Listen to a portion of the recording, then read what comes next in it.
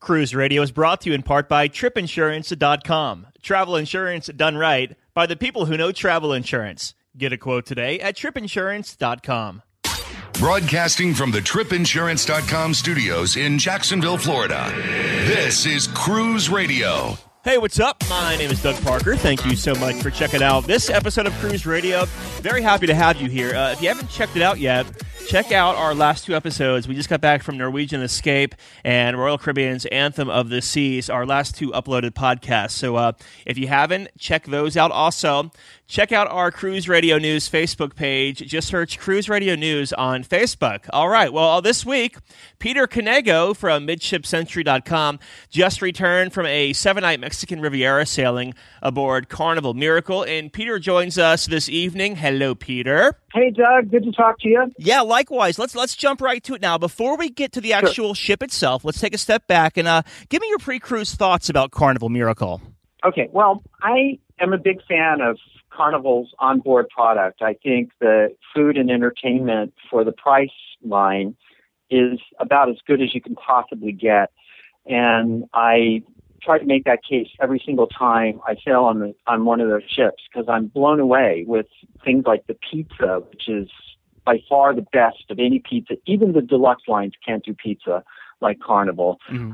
The Asian food, the variety of offerings. I mean, you've got their steakhouse, which has incredible food and service, but it's not just the steakhouse only for steak lovers. I kind of have a bit of a different diet, so I can eat things that aren't meat and feel just as good about it as my friend who's sitting there enjoying his lobster and filet mignon. Nice. The service is beyond compared to me, because these guys work so hard. They've got 2 meal sittings, and they've got nonstop energy. They're always polite. They're so efficient. The Carnival machinery, the structure of what they do with their crew and their staff is really, really impressive. And some of the other lines that are even in the same market, I don't feel quite live up to that standard. I don't think the Carnival ships are necessarily the most progressive. I don't think they have as many bells and whistles as some of the other ships out there.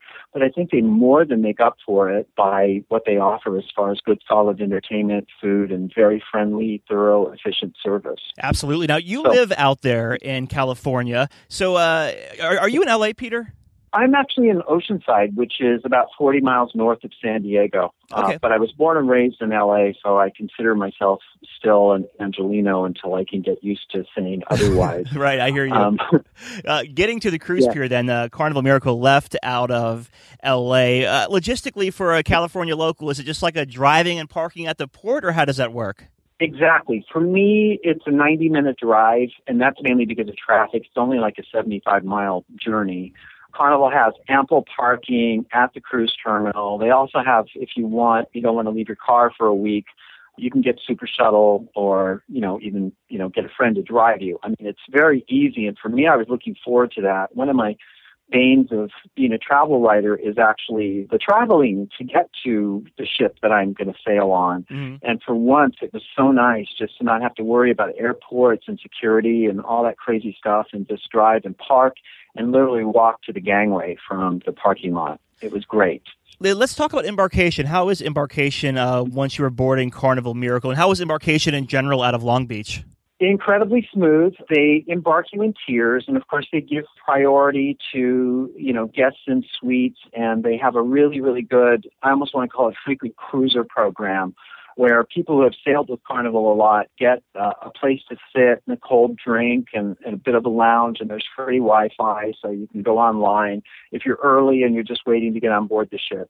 And then once you go through the document processing, it's very quick, very, very efficient. They're processing 2,000 people in a matter of an hour and a half to 2 hours. There's very few glitches, and they tend to be very friendly. And then, boom, all of a sudden you're on the ship, and then you're in this fantasy land created by Joe Farkas, I think the world's most progressive and I'd say gaudy, and I don't think he'd even take that as an insult, glitzy, just crazy like Disneyland scenarios as soon as you step on the ship. There's no color or pattern that Mr. Farkas wasn't fond of, and he tends to use them all. But what it does is it sort of creates an energy and a vibe. As soon as you step onto the ship, you're definitely not on land in the regular world. You're in a completely crazy fun place. And, if you sit back and you don't judge and just sort of kind of get the vibe that he's trying to create, each room that he did on the ship, and some of them have been starting to disappear with the new refits Carnival's doing, each room has like this fun theme and this crazy vibe to it. There's a disco, it's called Dr. Frankenstein's Lab. Mm-hmm. And it's got a huge, like 8-foot or 10-foot tall Frankenstein's monster bolted to the wall, and these, what they call Jacob's ladder lighting, those lightning bolts that go up in the tubes like you see in one of the old Frankenstein movies. And it's just crazy. It's fun. I mean, it's perfect for a disco, and then the Cabaret Show Lounge is all Alice in Wonderland inspired. So it's got these, teacups and giant rabbits and just crazy paintings of people that look like they're, sort of out of their mind. And it's now, that room is actually what they use now for their Punchliners Club. But it's perfect. I mean, it's just great. You walk in the room, and while you're waiting for the show to start, you look around and you're actually being entertained as you sit in a room full of people. The atrium is 11 decks high and is studded with, pulsating lights and 3 Vista elevators with glass, glass elevators that go up and down like Captain Nemo's underwater city. And then at the very top of the atrium, there's a glass staircase that you walk across. It actually connects the supper club or the steakhouse with the main buffet restaurant. So if you dare, you're literally walking on these glass steps over an 11-deck high precipice, and it's crazy, but it's fun. I mean, it's an adventure, and I am terrified of heights, so I would sort of force myself to do this and kind of get a vicarious thrill out of it. Of course, stepping lightly on each step first to make sure the glass brick is still in place and not loose from all the years of use. But yeah, the ship is great. Great passenger flow. They've got promenade deck. The ship was still built at a time when promenade decks were features that everybody enjoyed on cruise ships. And there's an outdoor promenade that connects with this strange but very, very cool, like Winter Garden indoor promenade. And you can make a full circle around the ship if you just want to take strolls after dinner. There's 3 pools. One is an open air family pool.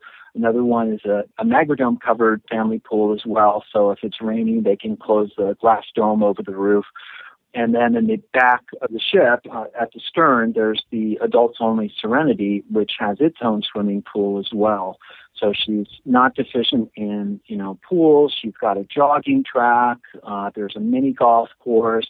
There's a sports court where people play basketball. An excellent gym. It's a tiered level gym with the cardio equipment at the bottom, and it's got a glass ceiling over it, so you have these great views of the sea while you're working out or doing your aerobics. A really, really well-designed ship, and these 4 ships of the Carnival Spirit class actually have the highest passenger space ratio in the Carnival fleet, and they're kind of a well-kept secret. I think they're just a notch or 2 more enjoyable. They're slightly smaller than the new breed of ships that are coming out, and they feel more homey to me. And you can actually run into the same people, a few times and make friends on a ship this size versus some of the newer, larger ships that are coming out. Awesome. Let's talk about the stateroom, Peter. What kind of stateroom did you have, and what were your first impressions of the stateroom? Yeah, it was a really well-designed standard balcony stateroom. The balcony was nice and wide. It actually had teak decking on it, which is, a disappearing art. Teak wood is now becoming endangered, so cruise lines can't afford to use it, and also it adds extra weight to the ship. So it's being less and less used now, but it was a nice touch. It had sort of an old ocean liner kind of feel. Glass balcony, so you could see through from when you're sitting inside with a full-length window. You're looking out through the window and through a glass balcony, so you can see outside if you just want to lie in bed and look at, the ocean passing by. Very well-placed storage space. There's room under the bed for your suitcase, unlike some ships where you have to keep the suitcase out and trip over it. Mm-hmm. Bathroom had good cabinet storage facility. Shower was wide enough, that you could turn around without bumping into the walls, and water pressure was good. Everything worked really well. The ship is beautifully maintained. She's She's, more than a decade old now, so she's not the newest hardware, but they do a great job in keeping the ship, up to snuff. Yeah, for sure. Now, let's talk, you were talking about the food a little bit a while ago as far as the steakhouse and the pizza on board, but let's talk about like the buffet and the main dining room. How was that food experience for you? Mind-blowing. I mean, constantly. My friend, Tom, who was with me, and I were blown away. I mean, the waiters, again, we were second seating, so, they had just gone through a full meal seating. The ship was full, and they came to us like, it was the very first thing they had done that day. They had so much energy. They were just so nice. Ordering anything. If you don't like anything or if you're not excited by it, they're like, what else can we get you? What else would you like? How about another one of, another scoop of ice cream, or just like nonstop, without getting in your way. They know when you're having a conversation not to interrupt you and start, gratuitous, how are you and where are you from and all this other stuff. They just were on point, very, very efficient. And the food, again, things like gazpacho, they do it the way you would do it in Spain. They bring you the bowl. It's got the garlic and the cucumbers, in a little mound in the middle of the bowl, and then they pour the fresh soup over that. It's not just like it was sitting on some shelf in the kitchen for hours and they bring out this sort of stale soup. It was done fresh grated Parmesan. All these little things that people sometimes take for granted, but a lot of cruise lines aren't doing anymore, they still do with Carnival, especially in the food department. And as I mentioned, I'm not a big meat eater, so I was able to order things like every night they have a great Indian vegetarian meal, a completely different dish made from scratch. I go to India. I know what real Indian food tastes like. This is just like you would get in India. It was made for people who would want that kind of food and understand it, and yet it's just one of the many offerings on the ship. Tofu. I had tried tofu one night, and everybody goes, tofu, it's horrible. This was like, I defy anybody to not like this tofu that I had. Yeah. Even my friend Tom, who's a big meat eater, was like, that actually is pretty good. I mean, they know what they're doing with the food, and I think for anybody that cares about food, it makes a big difference. And the dining room itself, it's crazy. It's called Bacchus, and it's inspired by wine and grapes. So there's these giant grape light fixtures throughout the dining room. It's like a complete course in, purple lighting. And then it's got these neon tubes running through grape leaves on the pillars that support the dining room. So you're literally, it's like being, like I said before, in a fantasy land, sort of like a Disney, creation. And if you just let yourself get into it, it's really cool. It's like you're going off someplace in somebody's imagination and having a fantastic meal. Awesome. And the buffet, again, great food stations. They have a fantastic Asian buffet. They had a nightly evolving menu where it would be French one night, Italian another, American, South another. So they would have different themes at this one particular station. And then there's the pizzeria, which, as I said before, I don't know if it's the dough they use or the cheese or all of the elements and the fact that they make the pizzas fresh right there in front of your eyes. But I thought, and I love Princess's Pizza. I think that's probably the next best you're ever going to find at sea because they make their pizza fresh. But for some reason, these pizzas on the Carnival Miracle were the best pizzas I've had outside of Naples in Italy, where they really know how to make pizza, and they do it just like they do in Naples. I mean, I wish I could find pizza like that here at home. I had pizza like twice a day for the entire week because it was just too good not to have. Nice. Earlier this year, Carnival Miracle underwent, I want to say a Funship 2.0 upgrade, but it wasn't the whole upgrade, correct? Yes, correct. It's like more like Funship 1.7 or something. Yeah, because there's no Guy's Burger joint. Exactly. No Guy's Burger joint, and they don't have the Mexican buffet up deck side, like their sort of version of Baja Fresh where you go get, make your own tacos and all of that. Those two elements are missing. Yeah. But they did put in the Alchemy Bar where you get the, fancy cocktails made of, fresh spices and mojitos and things like that. And I guess they equipped some of the regular showrooms without necessarily changing the decor to accommodate things like in the main showroom, they have their Hasbro game show equipment now so they can do their full-on game shows. They've got the new sports bar, the Skybox, where, they do the screenings on the big screens with all the sporting events. And they did add the Red Frog Pub. So those are of the elements that, the 2.0 elements that they did get on the ship. And I think they're going to retrofit the other ones down the road. That seemed to be the words from the staff on the ship. Well, it seems like with all the pizza you were eating, you didn't need to eat any Guy Fieri burgers anyways, so... Exactly. Thank you very much. I'm still working it off. The ship was also in the dry dock. You were mentioning the theater, and it got the Playlist Productions program, which is the shorter, more abbreviated Broadway shows that the cruise ships have. Did you get to catch any of those, and what were your thoughts? Yeah. Okay. Well, all right. So, I'm not going to just rave only, and I'm going to offer a criticism or two here. Yeah. Yes, they did. They had one show. It was called Islands. It was a 3D show. It seemed a little bit forced. It wasn't quite as, on the point as some of the earlier entertainment. I think Carnival really had it down. I'm surprised if they even wanted to evolve the main stage entertainment. But that said, the shows were still really good. I just like the whole event of going to dinner and then going afterwards to a show, like a full hour long or hour plus show where you've got, dazzling effects. And, sometimes the Broadway show tunes get a little boring, but other times that's kind of what you want. And I was missing a little bit of that element.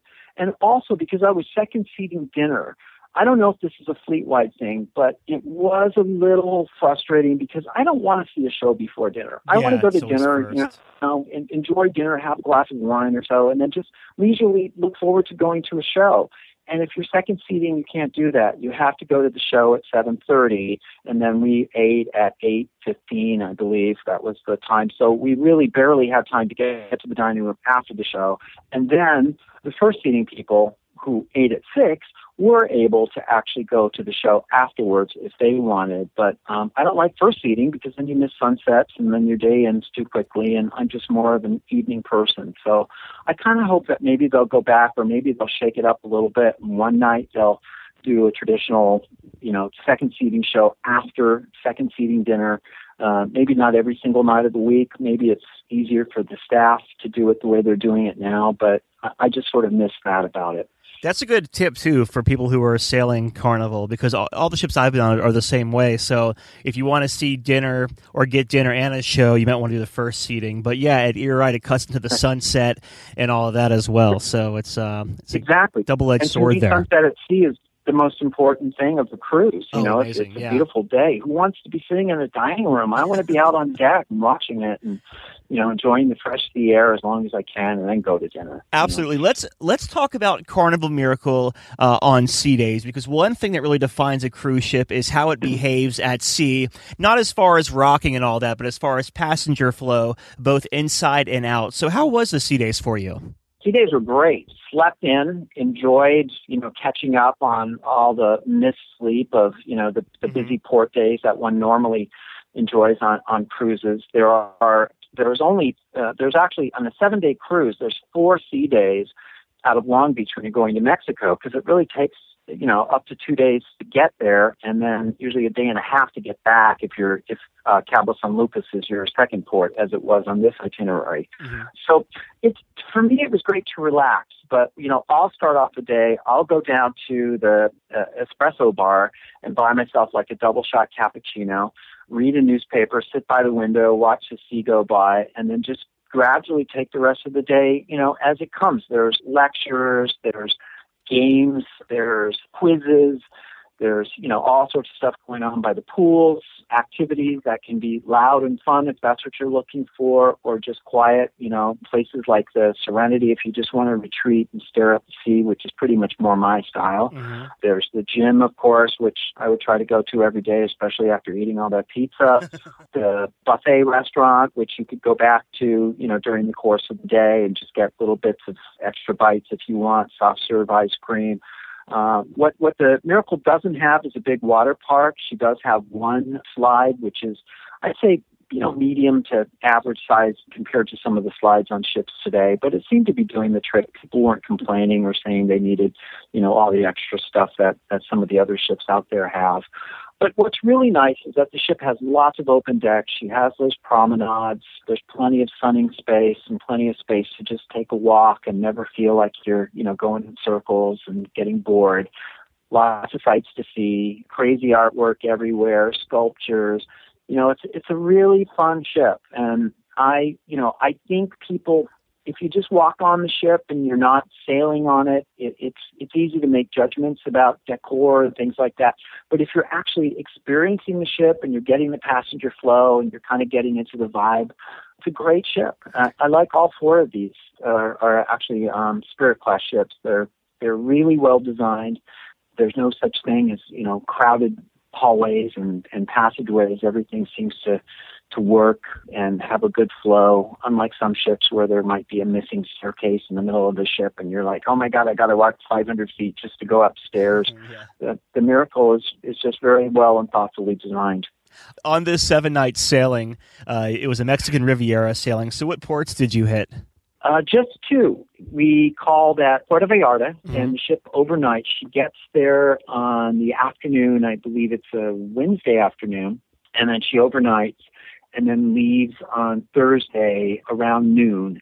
So you can do excursions on either day. I actually chose to stay on the ship because I was really enjoying the ship. It was about 95 degrees out and incredibly humid, and being from the West Coast, I don't deal well with humidity. Right. I've been to Puerto Vallarta many times, so I was just enjoying the half-empty ship and being able to relax and sort of just look at the scenery. Because the ship itself, if you're in the upper decks, you've got the best view of Puerto Vallarta of, even better than most of the hotels because you're over the hotels. You're literally on a, 10, 12-story building when you're on the Miracle and the Spirit class ship. So it was nice to look at the mountains and see the beach and all of that, but not have to go out and be humid. But in Cabo San Lucas, the ship sails around noon on Thursday, and then she's in Cabo on Friday. And in Cabo, we get there at dawn, and we're there for most of the day. And my friend and I opted to go on this resort excursion where basically, you get a tender ride ashore and you get on a van and it takes you to one of the local hotels, which is on the beach. And there's 2 swimming pools. You get a free drink and you get a buffet lunch. And you have this gorgeous beach in front of the hotel, which is semi-guarded. It's semi-protected, so not all the locals are coming in there. And the water in Cabo San Lucas is absolutely spectacular. So that's what we had planned to do, and we definitely did not regret it. It was so hot, and just being able to swim in the beautiful Pacific Ocean was like the answer to all of our prayers. So we did that, and then we spent the rest of the day on the ship, and it was a beautiful day as we sailed out. We sailed past the Los Arcos, that very cool jagged rock formation that projects out from Cabo. And then the next day was at sea, and it was also beautiful, and we just thoroughly enjoyed it. And it was so nice. So you make your way back to Long Beach. How was disembarkation? How was that process for you? It was fine. Disembarkation is my least favorite thing about any cruise experience. I mean, A, you're bummed because your cruise is over, and B, you're dragging luggage around and figuring out, you got the night before, if you want to put out your bag, you got to figure, okay, I'm wearing what I sleep in, and then I got to leave out what I'm going to wear tomorrow, and then if you forget your socks or something, it can be a real drag. But that said, the process went pretty smoothly. We were, I guess, probably in line for about 25 minutes to get off the ship. But again, very well organized. They had all the suitcases in bags. They do the suitcases in different colored baggage tags. So they, if you're in red, there's a big section for red, and you go look for your suitcase in that area, and you drag it out and hand the slip to customs, and there you are in the parking lot, and you just got to go get your car and drive off. Or if you're not driving, then you get a shuttle and, off to the airport you go. But again, very well organized. There were a couple people trying to sneak into the line, but the Carnival folks were pretty wise about that, and they caught them and sent them back to where they needed to go, and, everybody was happy. So it worked out quite well. How far is Long Beach from LAX? Long Beach is about 25 miles from LAX. Gotcha. So is that like an hour by... I've never been to California before. Is that like an hour by car, maybe? Yeah, well, it can be 25 minutes or it can be 2 hours, depending on what time of day you're trying to go. Gotcha. But yeah, it should be an hour, but never count on that in LA. Nice. Well, in closing here, Peter, I want to get your final thoughts of Carnival Miracle. Great ship. I'm really glad we have her on the West Coast. I would love to sail in her again. I think she'd be a great ship to go to Hawaii or Alaska. I think she's probably a better ship for longer cruises than some of the other larger ships in the fleet because of the way she's designed and with all the open decks and the low passenger space ratio. When you've got a cruise that has a lot more sea days, I think this is the ship to be on. And I'd happily go back. I think she's a good ship. She has a good vibe about her. The staff and crew are just top-notch, and I was very impressed. I'm always impressed whenever I leave a Carnival ship, and this one did not disappoint. It just exceeded expectations. I want to ask you, totally unrelated here to your last cruise, but you have a website called midshipcentury.com, and I'm actually taking a look at it right now. You have a lot of stuff that you recovered from the old Love Boat, Pacific Princess, correct? There was the Island Princess and the Pacific Princess. They were both used on the show. Depending on which ship was in Los Angeles at the time they wanted to do a shoot. They were completely identical in every aspect except for the colors of the carpet and the art pieces that were on board. But both ships had the same furniture and same clocks and same types of fittings, same layout, down to the finest detail. They were literally twin sisters. But of course, you can't have the Love Boat being on two different ships. When you're making a TV show, you have to choose which one, and they chose to use the name Pacific Princess for the series. So the Island Princess was sort of like the stepsister that never really got all the proper credit, but she was just as much of a love boat as the Pacific Princess. So I tried to get things from the Pacific Princess, but she was sent to Turkey to be scrapped, and the ship sprung a leak and was almost capsized before she arrived at the breaker's yard. Oh, wow. People died on board when they were trying to, pump out the engine room of water. So there was all kinds of controversy about the ship, and I went to Turkey, and I saw her there at the scrapyard, and I had arranged with people to buy things, and then they just basically said, you know what, we can't do this because it's too dangerous, and we're just going to destroy everything when we break up the ship. Oh, I bet you were devastated. The Pacific Princess deserved a better fate than that. And so when her twin sister, the Island Princess, went for scrap the next year, fortunately, she didn't go to Turkey. She went to India, and I've been dealing with the people in India for about 12 years now in rescuing fittings from the beautiful old cruise ships and ocean liners that have been scrapped there. So I went there in January, just after the Island Princess, which was then operating as a Discovery for Voyages of Discovery, a British company, was beached. And I went aboard, and scrapping had already begun, but they knew the items that I wanted, so those were left in place so that I could go inspect them. So there were some beautiful artworks, all by famous Norwegian artists, and I got all of those. Fortunately, I was able to rescue them. And I got a selection of furniture. I got some, original Island Princess chairs, some sofas, a few light fixtures, which are unfortunately all gone now. And little things. That's awesome. Filmed on board. You have so many. You have so many ships on your site here, and if you want to check out any of them, just head to midshipcentury.com. I'll also link to it on the show notes at cruiseradio.net. We've been talking to Peter Canego from midshipcentury.com. He just returned back from his 7-night Mexican Riviera sailing aboard Carnival Miracle out of Long Beach. And Peter, always good talking to you, my friend, and thanks so much for being on the show today. Doug, it's always a pleasure. Thank you so much for what you're doing. A big question we get at Cruise Radio is, how do I know if I need trip insurance? Simple answer. If you're getting on a plane, taking a road trip, or getting on a cruise ship, you need to have travel insurance. Hey, it's Doug Parker from my friends at tripinsurance.com. Not only does tripinsurance.com protect your vacation investment, but it also gives you a peace of mind in case anything were to go wrong on your trip. How do they do it? They offer 3 different types of trip insurance policies. Good, better, and best. One policy for every vacation budget. But it doesn't just stop there. They're up to 40% lower when you shop around on other comparison sites. Plus, tripinsurance.com offers 24-hour customer support before, during, and after your trip, online claims assistance, and travel alerts to let you know what's going on at your destination. But find out for yourself. Check out tripinsurance.com. Cruise Radio is produced weekly at the tripinsurance.com studios in Jacksonville, Florida. Hear Cruise Radio on iHeartRadio, the Stitcher Radio Network, Overseas Radio Network, iTunes, or at cruiseradio.net. For sales and marketing opportunities, email sales@cruiseradio.net. I'm your announcer,